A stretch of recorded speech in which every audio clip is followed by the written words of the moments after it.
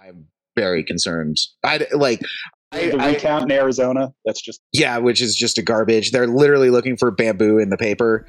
That's a real fucking thing that they're doing there. If we can prove that there's bamboo, it means that they were probably shipped from Asia, and that's how. Yeah, and it's like, do you understand that all of the things that you are wearing or own in your house were probably also manufactured in Asia?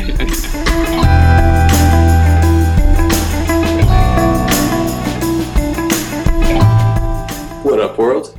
And welcome back to another exquisite episode of the AmerPodcast. That's a new adjective. Yeah, I don't know if I've ever been. Anything I've ever done is exquisite, but I like it. That's so not true. I believe all those trees that you've planted in the Colorado soil on the eastern slope were exquisitely planted. Truth.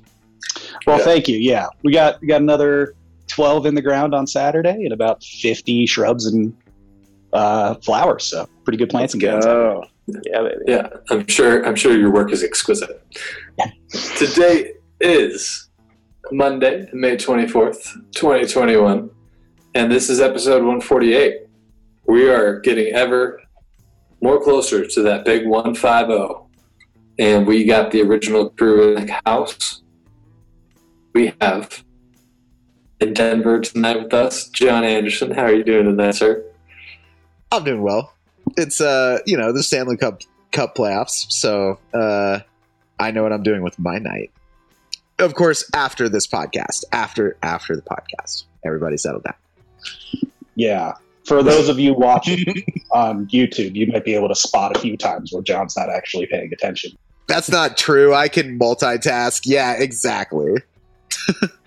Oh, Toronto just scored. Like that.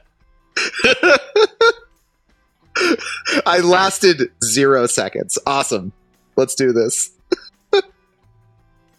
Also with us out in the Denver metro area, Mr. John Kelly.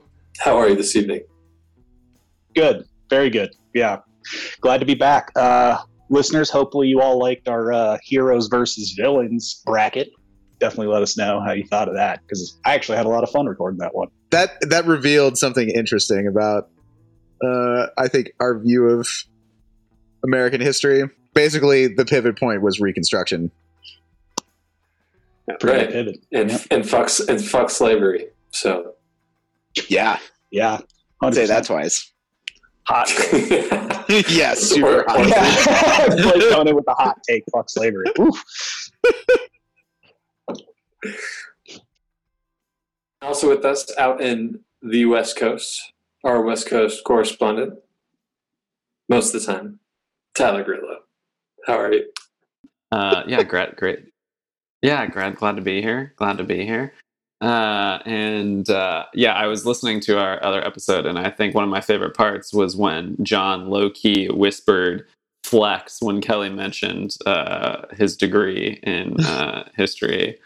Really loved that. That was a great moment. Yeah, it was great. Or maybe Blake. Someone did. Maybe me. I don't know. I don't remember doing it. Someone did. I thought it was you, but it was somebody. I don't remember who it was, but I left it in. I did have to reduce. It was like, you know how some people just aren't capable of whispering softly? I was talking about this with my mother the other day. That's probably it was like the loudest whisper ever. So I had to I wonder who that could be.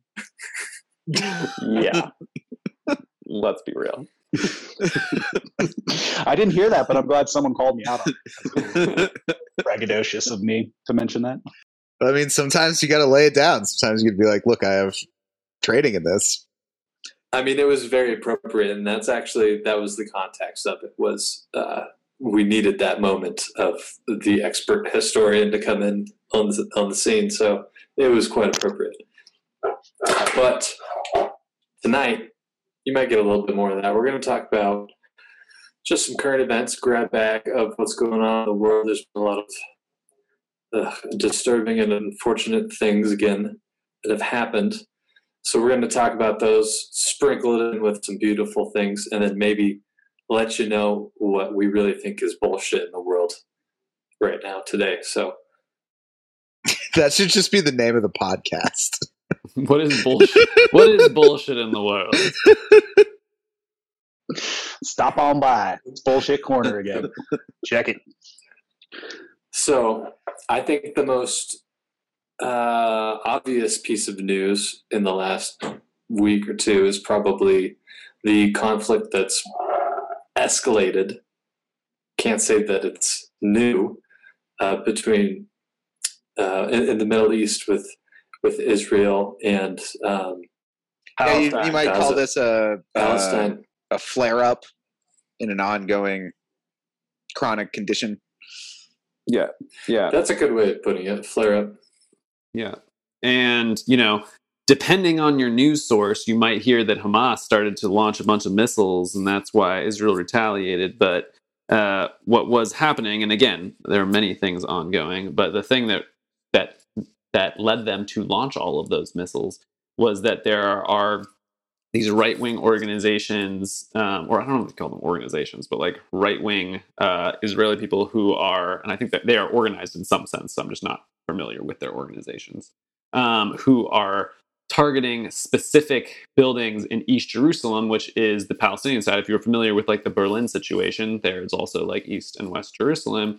And in the eastern part of Jerusalem, which is supposed to be Palestine's part, they're targeting these buildings and they're going in and using some old claims to those that before those lines were drawn in the back and forth as Israel has attempted to further colonize East Jerusalem. They're using some old, I'm not totally familiar with all the cases, but like 1920s or 1940s, some like deeds or something which were also just like also just like land that was taken from the Palestinians originally, but they're trying to basically claim that these legal things give them ownership of these buildings and are like having the Palestinians who live there, the families who have lived there, some of them for multiple generations, removed from their houses. So that was working its way through the courts. Literally, like the cops show up, and if you don't comply, they will kick you out of your house that you've had for generations. And the Israeli government is calling it a, quote, real estate dispute. And that, I think, Tyler, is what you're referring to as well, which is like, I mean, I guess like in the way we use language, technically true, but everybody knows the context is like, 2,000 years old. And so we should like be understanding of the context in this. And so that is the spark that lit the well prepared tinderbox that is Israel Palestine that we saw recently. Yeah, and all this is happening in the backdrop of colonization. This is the one of the most obvious forms of modern day colonial projects that is happening. The ongoing colonization of Palestine by Israel. Netanyahu is like totally complicit in all of this, and like he's definitely on the side of continuing this colonization. Yeah, he's a major part of his party platform is tough on Palestine. Yeah, that's like absolutely part of the reason that he continues to get reelected.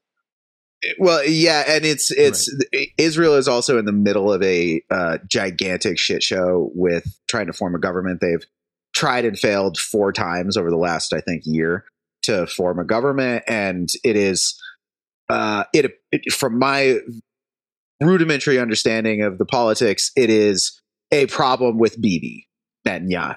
It is if it was replacement level right wing Israeli leader, the right wing would have no problem forming a coalition, but Bibi is extremely controversial. He also, by the way, was indicted, I believe, on some shit. So, like, it's a real mess. And then this is partly there is no Israeli leadership that is able to step in. So one of the things that's been this is not totally unusual. And even when there's not, conflict happening, there's still some rockets going on. But one of the things that was particularly unusual about this recent flare-up was that there was like basically street violence between unorganized Israelis and Palestinians.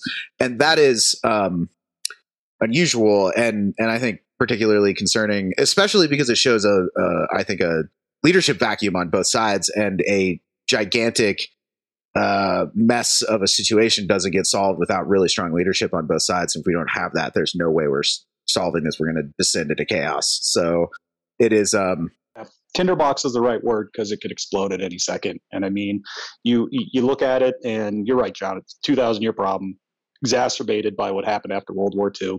And the fact is that in the last 25 years, Israel has systematically cut off communities from each other, cut off areas of Palestine from each other, and have basically used the guise of Hamas as a bad political actor to do whatever they want. The West Bank is still under a blockade. Yeah, and I mean, anybody who cares about humanitarianism at all can see that it's a huge crisis. Those communities are underfunded, they are undersupported, and the Israelis want to keep it that way. Now, both sides aren't innocent in this, but man, if you care at all about humanitarianism, you got to take a step back and go, there needs to be a pump on the brakes, and these people need help, Right. more than anything. And it's more important than like a couple of beads that you have to make sure that you have another street that you can claim for Israel over Palestine, right? Well, at some point, somebody's got to come in and slap Netanyahu on the wrist, right? Like, well, but who is that, right? Like, How that's else- the UN or the Israeli people, neither of which are, willing or able to act. So, or it's the United States, maybe. But Biden is But Yeah. it doesn't look like Biden's going to do that. yeah. I find this very difficult. I think that this is one of the situations where everybody's right and there are no heroes. Like, it is especially when you hear, like Israelis being like, have you heard of the Holocaust? Like, we were almost extinct as a culture. And it is important that we have a state. And it's like, I totally agree with you. And then Palestinians are like, yeah, and those people stole our state. And you're like, I agree with you too. And so I think it is like one of the things I found myself going back and exploring a little bit this week was Obama's speech after he got his Nobel Peace Prize, because he gave a defense of war in receiving the Nobel Peace Prize. And so I think that there is some contradictions that are important that we acknowledge in all of this. And I think like the bottom line for this recent engagement for me is that it is terrible that there is conflict. Both sides have legitimate reasons for being upset. But the thing that we really need to acknowledge right now is that Israel has significantly more dangerous and lethal military options. And so they do not respond proportionately when these things happen. And so when there's a flare up, you have a dozen Israelis who are killed and 500 Palestinians who are killed. And that is unjust, even in a very unjust context. I mean, yeah, didn't they assassinate many of Hamas's military leaders? Well, they went after him, but they also there's a euphemism in Israeli defense forces when these types of actions happen, which is like mowing the grass. And so when they get into a conflict like this, they try and take out as many targets as possible. They took out the building that houses Al Jazeera, which is not acceptable. They took out hospitals, including the only COVID likely daycare centers. Yeah, they took out schools. Like, these things are not okay, / maybe war crimes. And so, like, how is that trimming the grass? Because they're in a perpetual state of conflict, and they're only able to really act over certain periods of time every several years. And so they build up these target lists. Finally, there's a boilover, and they can chop off as many of those target lists. I would argue that in your effort to cut the grass, you accidentally cut the roses being like the children in the hospital. Right. I mean, like, yeah, these people are not. I'm not going to speak for these people, and you should. It's a bad grass cutting job, basically. If that guy was cutting my grass at my house, he'd be fired. Like, you just cut my roses off. Yeah. I'm going to take a little bit of a harder stance here. perhaps, and some others, just to get my piece. I mean, so first of all, yeah, totally, like the disproportionate response. There was, I think, a little over 200 Palestinians killed, 66 of which were children, and there were 12 Israelis killed, right, in this recent conflict.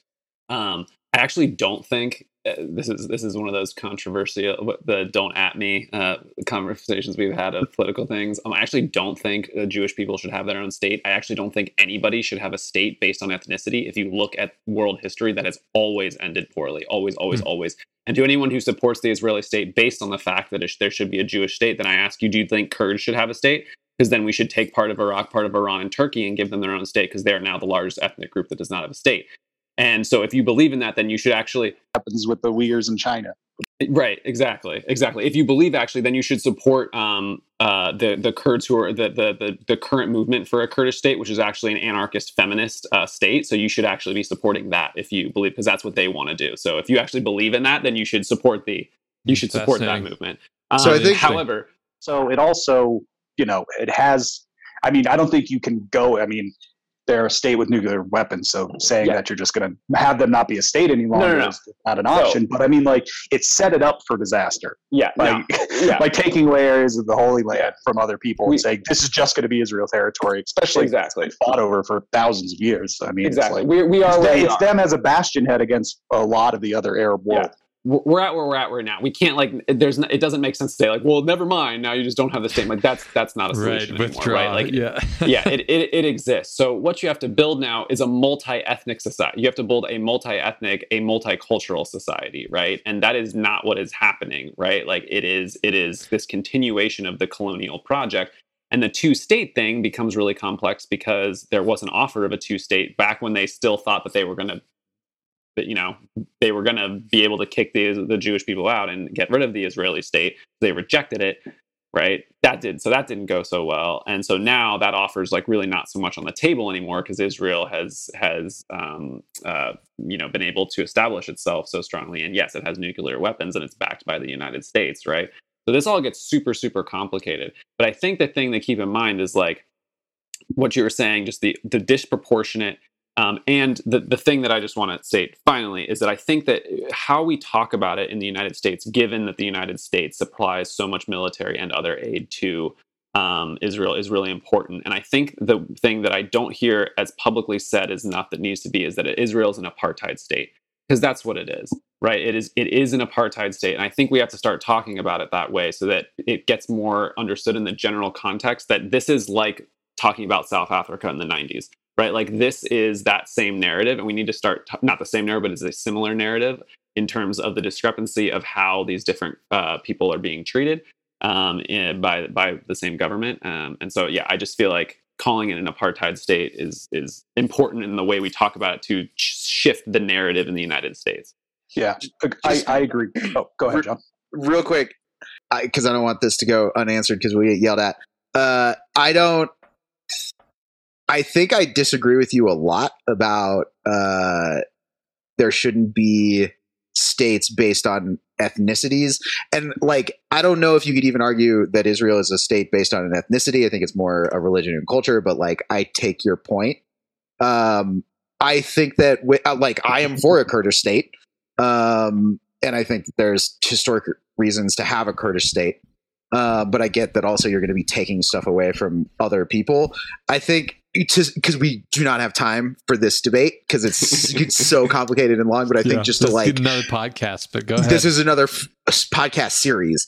But I think, like, to put it most succinctly, I think that states are the entity of power that we currently hold as a species. It is not, like, necessarily just, but it is what it is. And so to have a culture group of people that do not have some kind of state, especially when put into historical context, I think it is legitimate and reasonable to expect that that groups like the Jews or groups like the Kurds could have a state all for themselves, to have kind of a bastion in our complex global ecosystem. But, like, that is a super long debate, and I'm not exactly that's not articulated as best as I wanted it to, but I'm like, trying to articulate that off the top of my head. But that's my reaction there, especially put in the historical context. Bullet notes are the real conversation. For me, it's all about borders. Because it's when you say like these are the lines, that's where it happens, right? Like it makes sense. Humans have always organized and created cultures together, right? And like the modern manifestation of that is nation states. But it's when you start to say, like, look at Pakistan and India, right? It's when you start to draw lines of who are supposed to be on which side that starts to create violence. So if you can have open borders, right? Totally. I'd be down for that. I mean, the solution here is a strong UN in my mind. Right.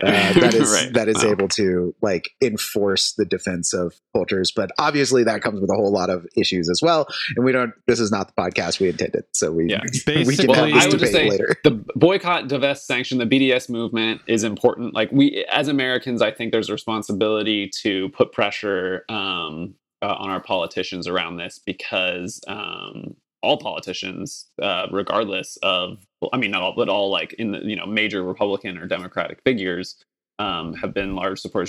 That's starting to change with the Gang of Three and all of that. But it's honestly too bad that in this country, and I think what you see, there's not a lot of movement on the Palestine-Israeli attitude with a lot of people in power here in this country, because there's such a strong right-wing pro-Israel force in this country.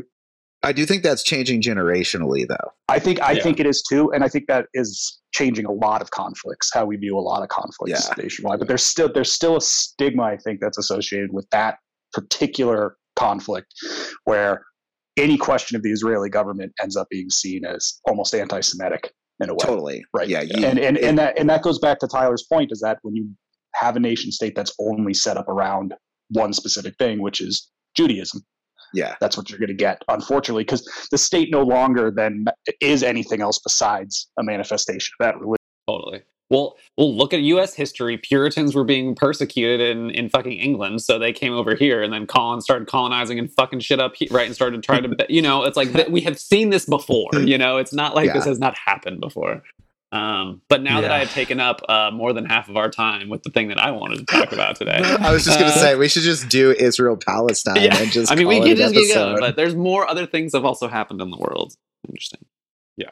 Jim Crow 2.0. Yeah.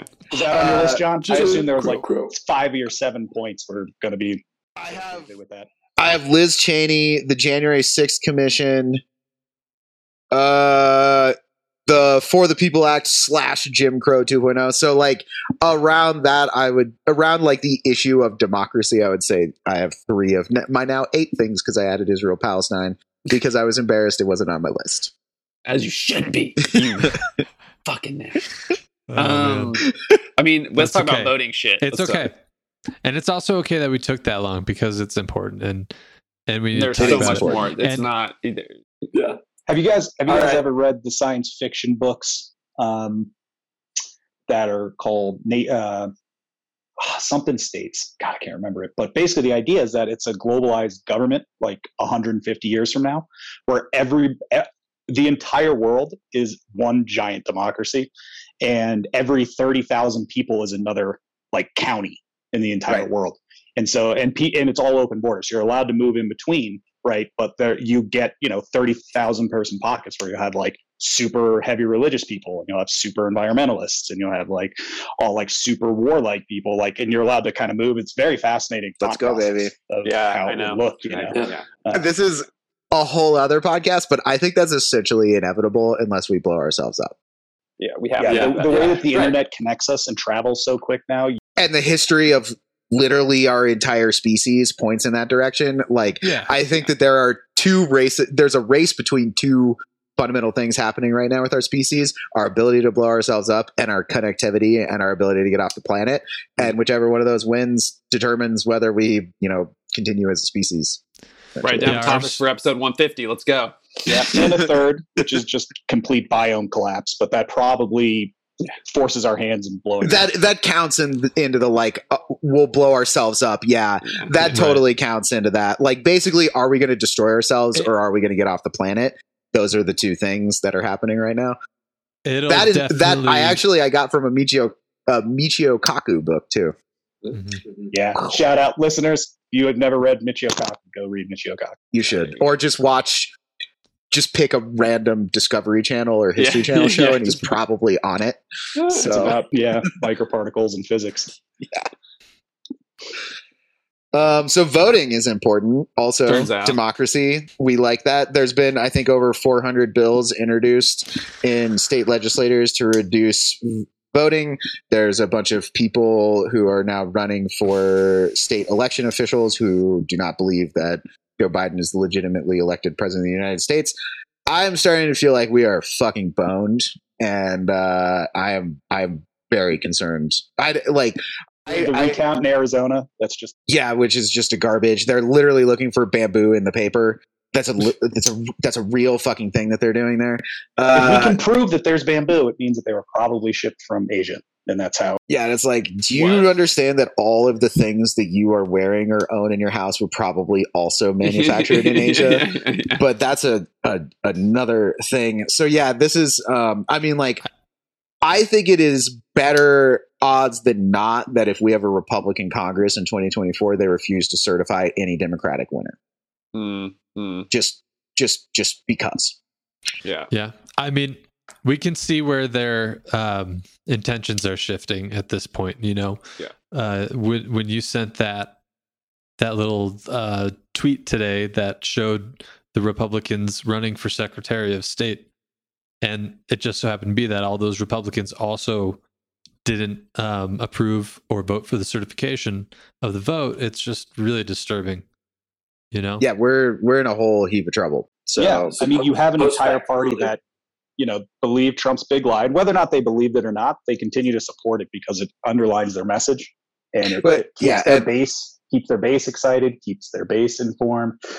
And that's why Liz Cheney was removed from leadership. It was because it wasn't even that she believed that the big lie is bullshit, because a lot of them believe that the big lie is bullshit, but she refused to shut up about it. And that's why she was, and also just to shit on her a little bit, because I personally have been praising her too much. She is not a fan of voter rights. Like she waffled super hard on a question from Jonathan Swan in a good interview recently about voting rights. So it's like, thank you for defending American democracy in this one particular instance. Appreciate it. But let's make this a greater principle. And again, America is better when people vote. We're more prosperous, we're safer. It makes practical sense that we support democracy. What we're seeing here is a continuation of the Republican Party as they come more and more to accept the reality that their ideology is losing, basically, right? Yeah. Their ideology is losing. And instead of doing some deep soul searching about hey, what is really at the core of our ideology? What should we actually lift up? Instead of that and doing the hard work of that, they're doubling down at the what's the word I'm trying to say? At the expense of democracy. Right. Yeah. And you know what? I'll push back a little bit, because I actually read a really great article this week that was kind of arguing the opposite a little bit, Tyler, right? Because one thing to do is to do that work, right? To internalize what colonization meant, what white supremacy really is, right? What these types of things have done to society, try to move forward from it. But this I think it was in the Atlantic, actually, and the argument was, it's a repurposing for a lot of people that for generations didn't think that white people were like their own race. And to them, it's getting thrown in their face. And so their idealism is to do that, is to come back in and protect themselves, rather than thinking about, if we are just another race of people, right, then we all share the planet together. It's a hardening of it. Right. And so it's always, what was interesting, it was a good argument, but it misses the point that has always been an underlying thought in the history of the United States. There's always been a hardening of white rights and white idealism throughout. But it really, if you think ahead to 2022, you think the midterms, and then again to 2024 and beyond, what you're going to see is, I think the Democrats in the House and the Senate are probably going to have enough to pass some kind of federal voting bill. And a lot of it's going to get torn down in states because you have most states Republican controlled. And they're backing these more draconian measures based off of that idea that the election was stolen when it wasn't. So you perpetuate it at the top. You don't stop people. You allow the lie to continue. It grows and grows. And you know what? We're all going to have to reap what is being sown in those states, unfortunately. Speaking of another thing that I had on my list, fucking Joe Manchin and his goddamn nonsense about the filibuster being like, oh, wait, you mean that the Republicans weren't negotiating in good faith about the January 6th commission and now they're going to filibuster it? Who could have seen that coming? Oh my And God. so- Anyone with half a brain could have seen it. Literally anyone who has been following American politics since 2010, other than Joe Manchin, saw that coming. And so this is an existential moment for American democracy. I know that sounds intense, but I really believe it is true. And I'm sorry, we've been saying it for 4 years now. Yes. But But this is like the moment we have to pass the For the People Act, because if we pass the For the People Act and it's well crafted, then we will be able to come in with the supremacy clause of the Constitution and be like, that's a cute state law you have there, but turns out we have the supremacy clause, so go to fucking hell.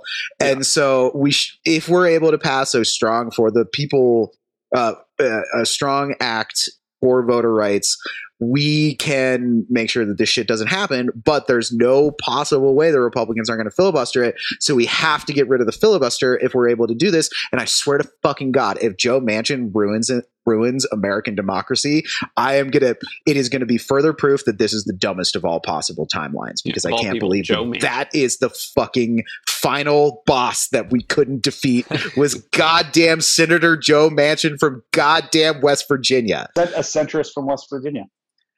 Yeah, it's wild. Goddamn insane. And Kristen Sinema in Arizona. It's like these two senators. So we need to pass the For the People Act is the moral of the story, because otherwise all these laws are going to go into effect and we are not going to be able to have certified elections in pivotal states in 2024.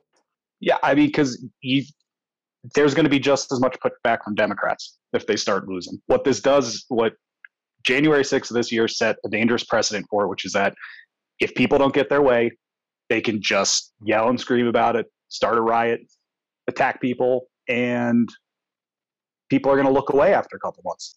Yeah. They'll just be like, we'll just sweep it under the rug. It'll be. Listen, people can scream and shout about it all they want. That's fine. But it's when you attempt to overthrow the government. Kidnap a governor. Yeah, maybe. Kidnap a governor. Yeah. When you start to do those sort of things, right? And I mean, I don't have time. We don't have time to go down this whole rabbit hole, but it's like the amount of mental gymnastics and things that have to be done in order to think that you're protecting.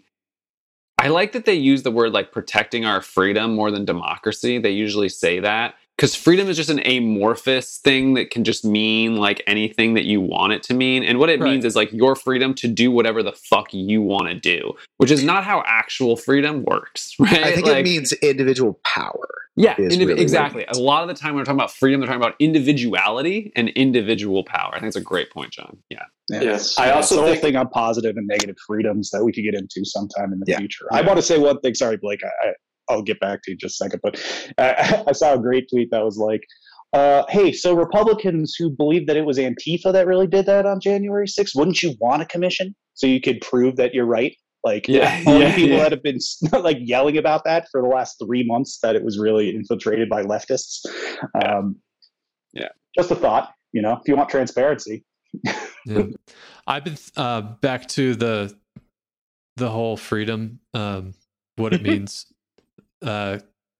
point that you were just making, Tyler. I've been thinking about this a lot lately, and I think like I've been trying to understand it in the ways that they understand it, and this is what I've come up with. Freedom to those people who understand it to mean that what we're talking about, right, is like, if you to think about it in science terms, to me it means like action without reaction. That's what freedom means to them, is to basically perform action without consequence. But in it's the the world, individual power thing, right? But that's not how the world works in like literally science and material and energy. There's always a reaction to an action. So it's just like on almost a mathematical level, what you want is physically impossible. You know? Yeah, I mean, there's a lot of like energy is conserved, motion is conserved.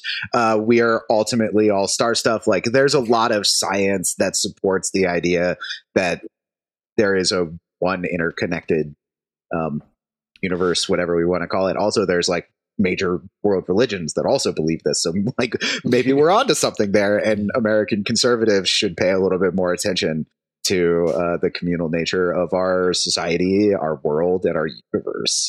Yeah. So it's so funny too, because a lot of them really want strong, small communities, right? A lot of them are really for that, but it's based off of Christianity. We're talking American Christianity. Yeah.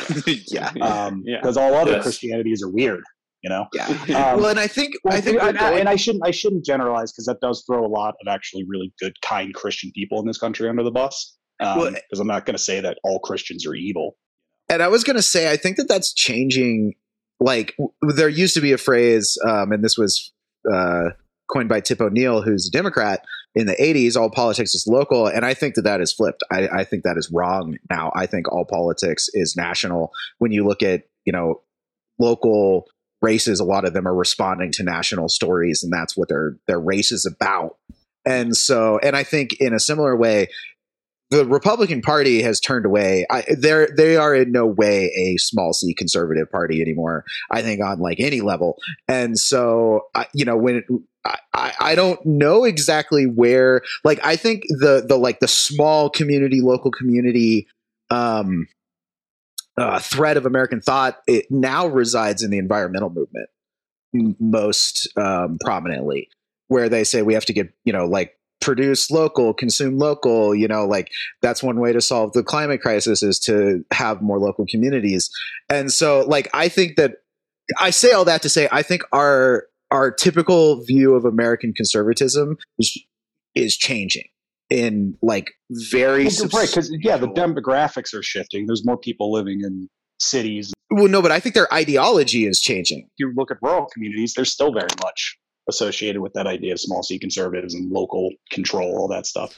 I don't buy that anymore, I guess is what I'm saying. I think that there's enough evidence. Big city liberal coming in, telling people in rural America. Well, no, I mean, I look at like the all politics is national. Like, the Republican Party, the only litmus test is, do you believe Donald Trump is right or not? Right. That is it's not like, oh, I want the government to stay out of my local church. It's Donald Trump is the God man, and we must support the God man. Yeah. And so the Republican Party, we have to get away from understanding them as conservative, because they're just not.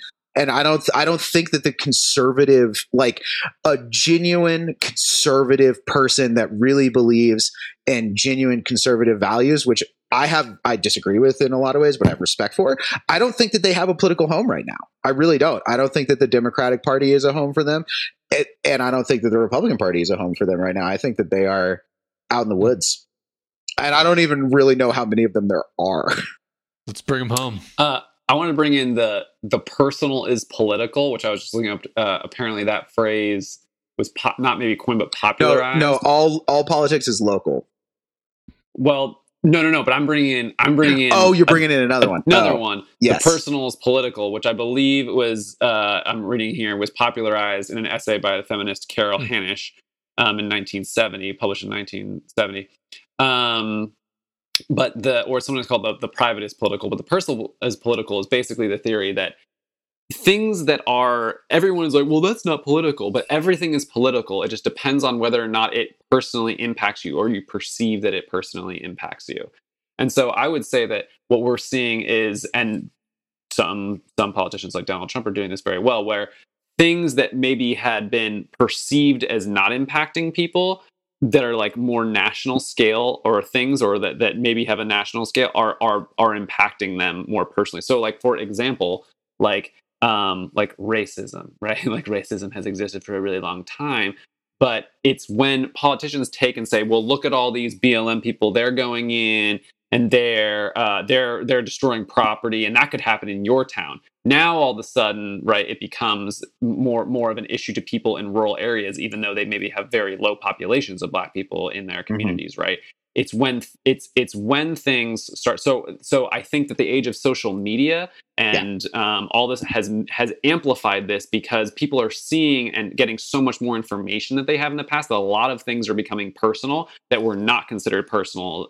And so I think this ratcheting up that you're speaking to, John, is that things at the national level are becoming more personal for people because of the access and the amount people are seeing them. I don't think people are wrong in a lot of ways in perceiving. Like, I think it's an and. I don't think it's a local or national, but it's now the local and the national matter to your person.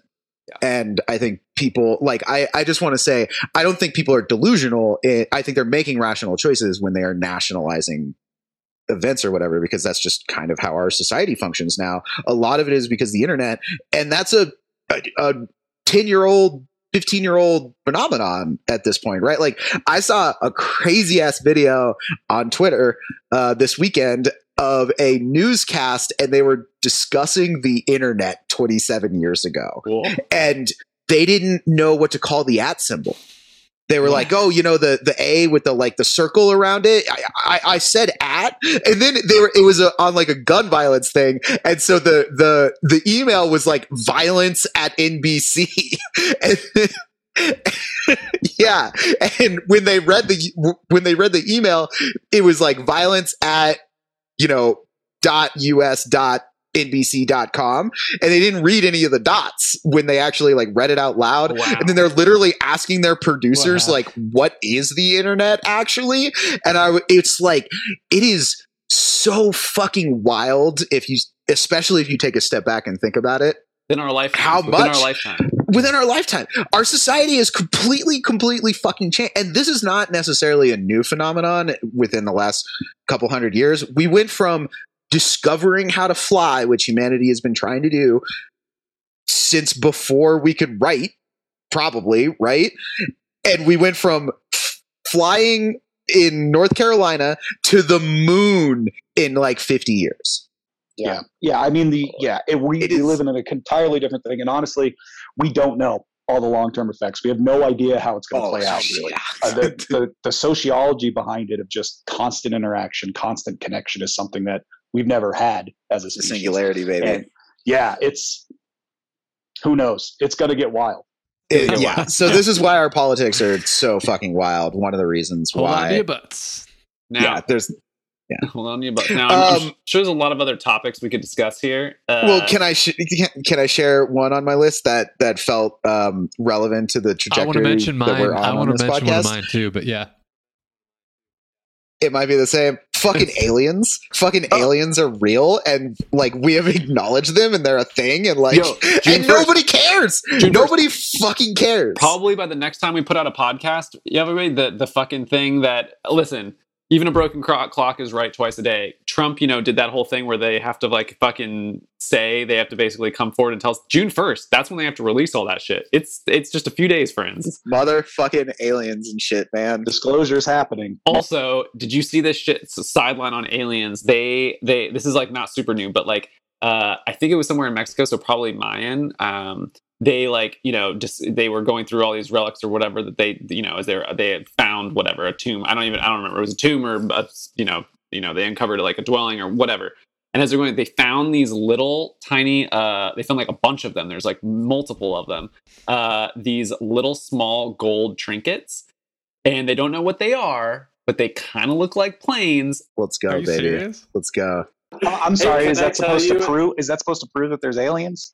Or that there's like there was a time warp shit happening, or there was like a time warp shit happening and they saw airplanes, because they kind of look more like planes than UFOs. Yeah. Or maybe there are fundamental physics to being able to fly. but you got to look at them because they it looks like there's a cockpit, and like the way that they're designed is like, yes, if it was just like a thing that flies, yes, but if you look at how it looks like a another plane. Fun fact about that region, the Olmecs are considered to be the ones who discovered chocolate and like drinking and eating chocolate. And they're, speaking of no borders, they were more of a nomadic culture in that part of America, and they eventually were absorbed into the Mayan culture. So, maybe we can just globalization, baby. Full circle there. On that note, hey, thanks. I mean, everybody. it is. Yeah. Like, what did you want to bring in? Well, I feel like we should end it there, but I did want to mention the fact that I didn't know this, but apparently back when William Barr was defending Trump, he sent a redacted memo in as like defense to not charge Trump in 2019. Oh, and that's getting that is like blowing up right now. A judge just a few weeks ago, I think they have to release it, don't they? Yeah, rejected the Justice Department's attempts to keep it secret. Yeah. So that should be getting released soon. It'll be nice to see what Barr's lame ass excuse was. Trying to overturn American democracy to preserve the prerogatives of the executive.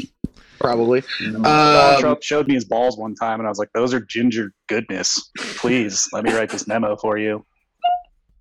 That's a more likely.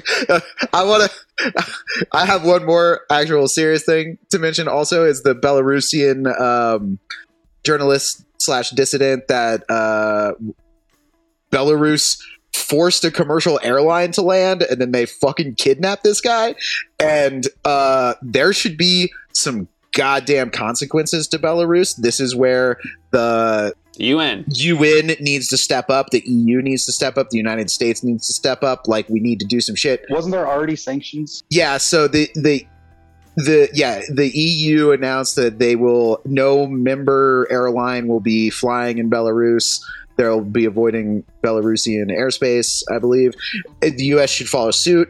There should be serious consequences for this. The international norms that were established after World War II are extremely important to the world connectivity, to world economy. Balance. The world that we have been able to build over the last 70 years is in part because commercial airlines are left alone and all that kind of shit. And so we need to heavily enforce these things, and Belarus needs to face some fucking consequences. And maybe we just throw some shit on Russia, because I have no doubt Russia was a part of this. And so let's fucking go. Let's defend some international norms. Let's go. International norms. Godspeed, everybody.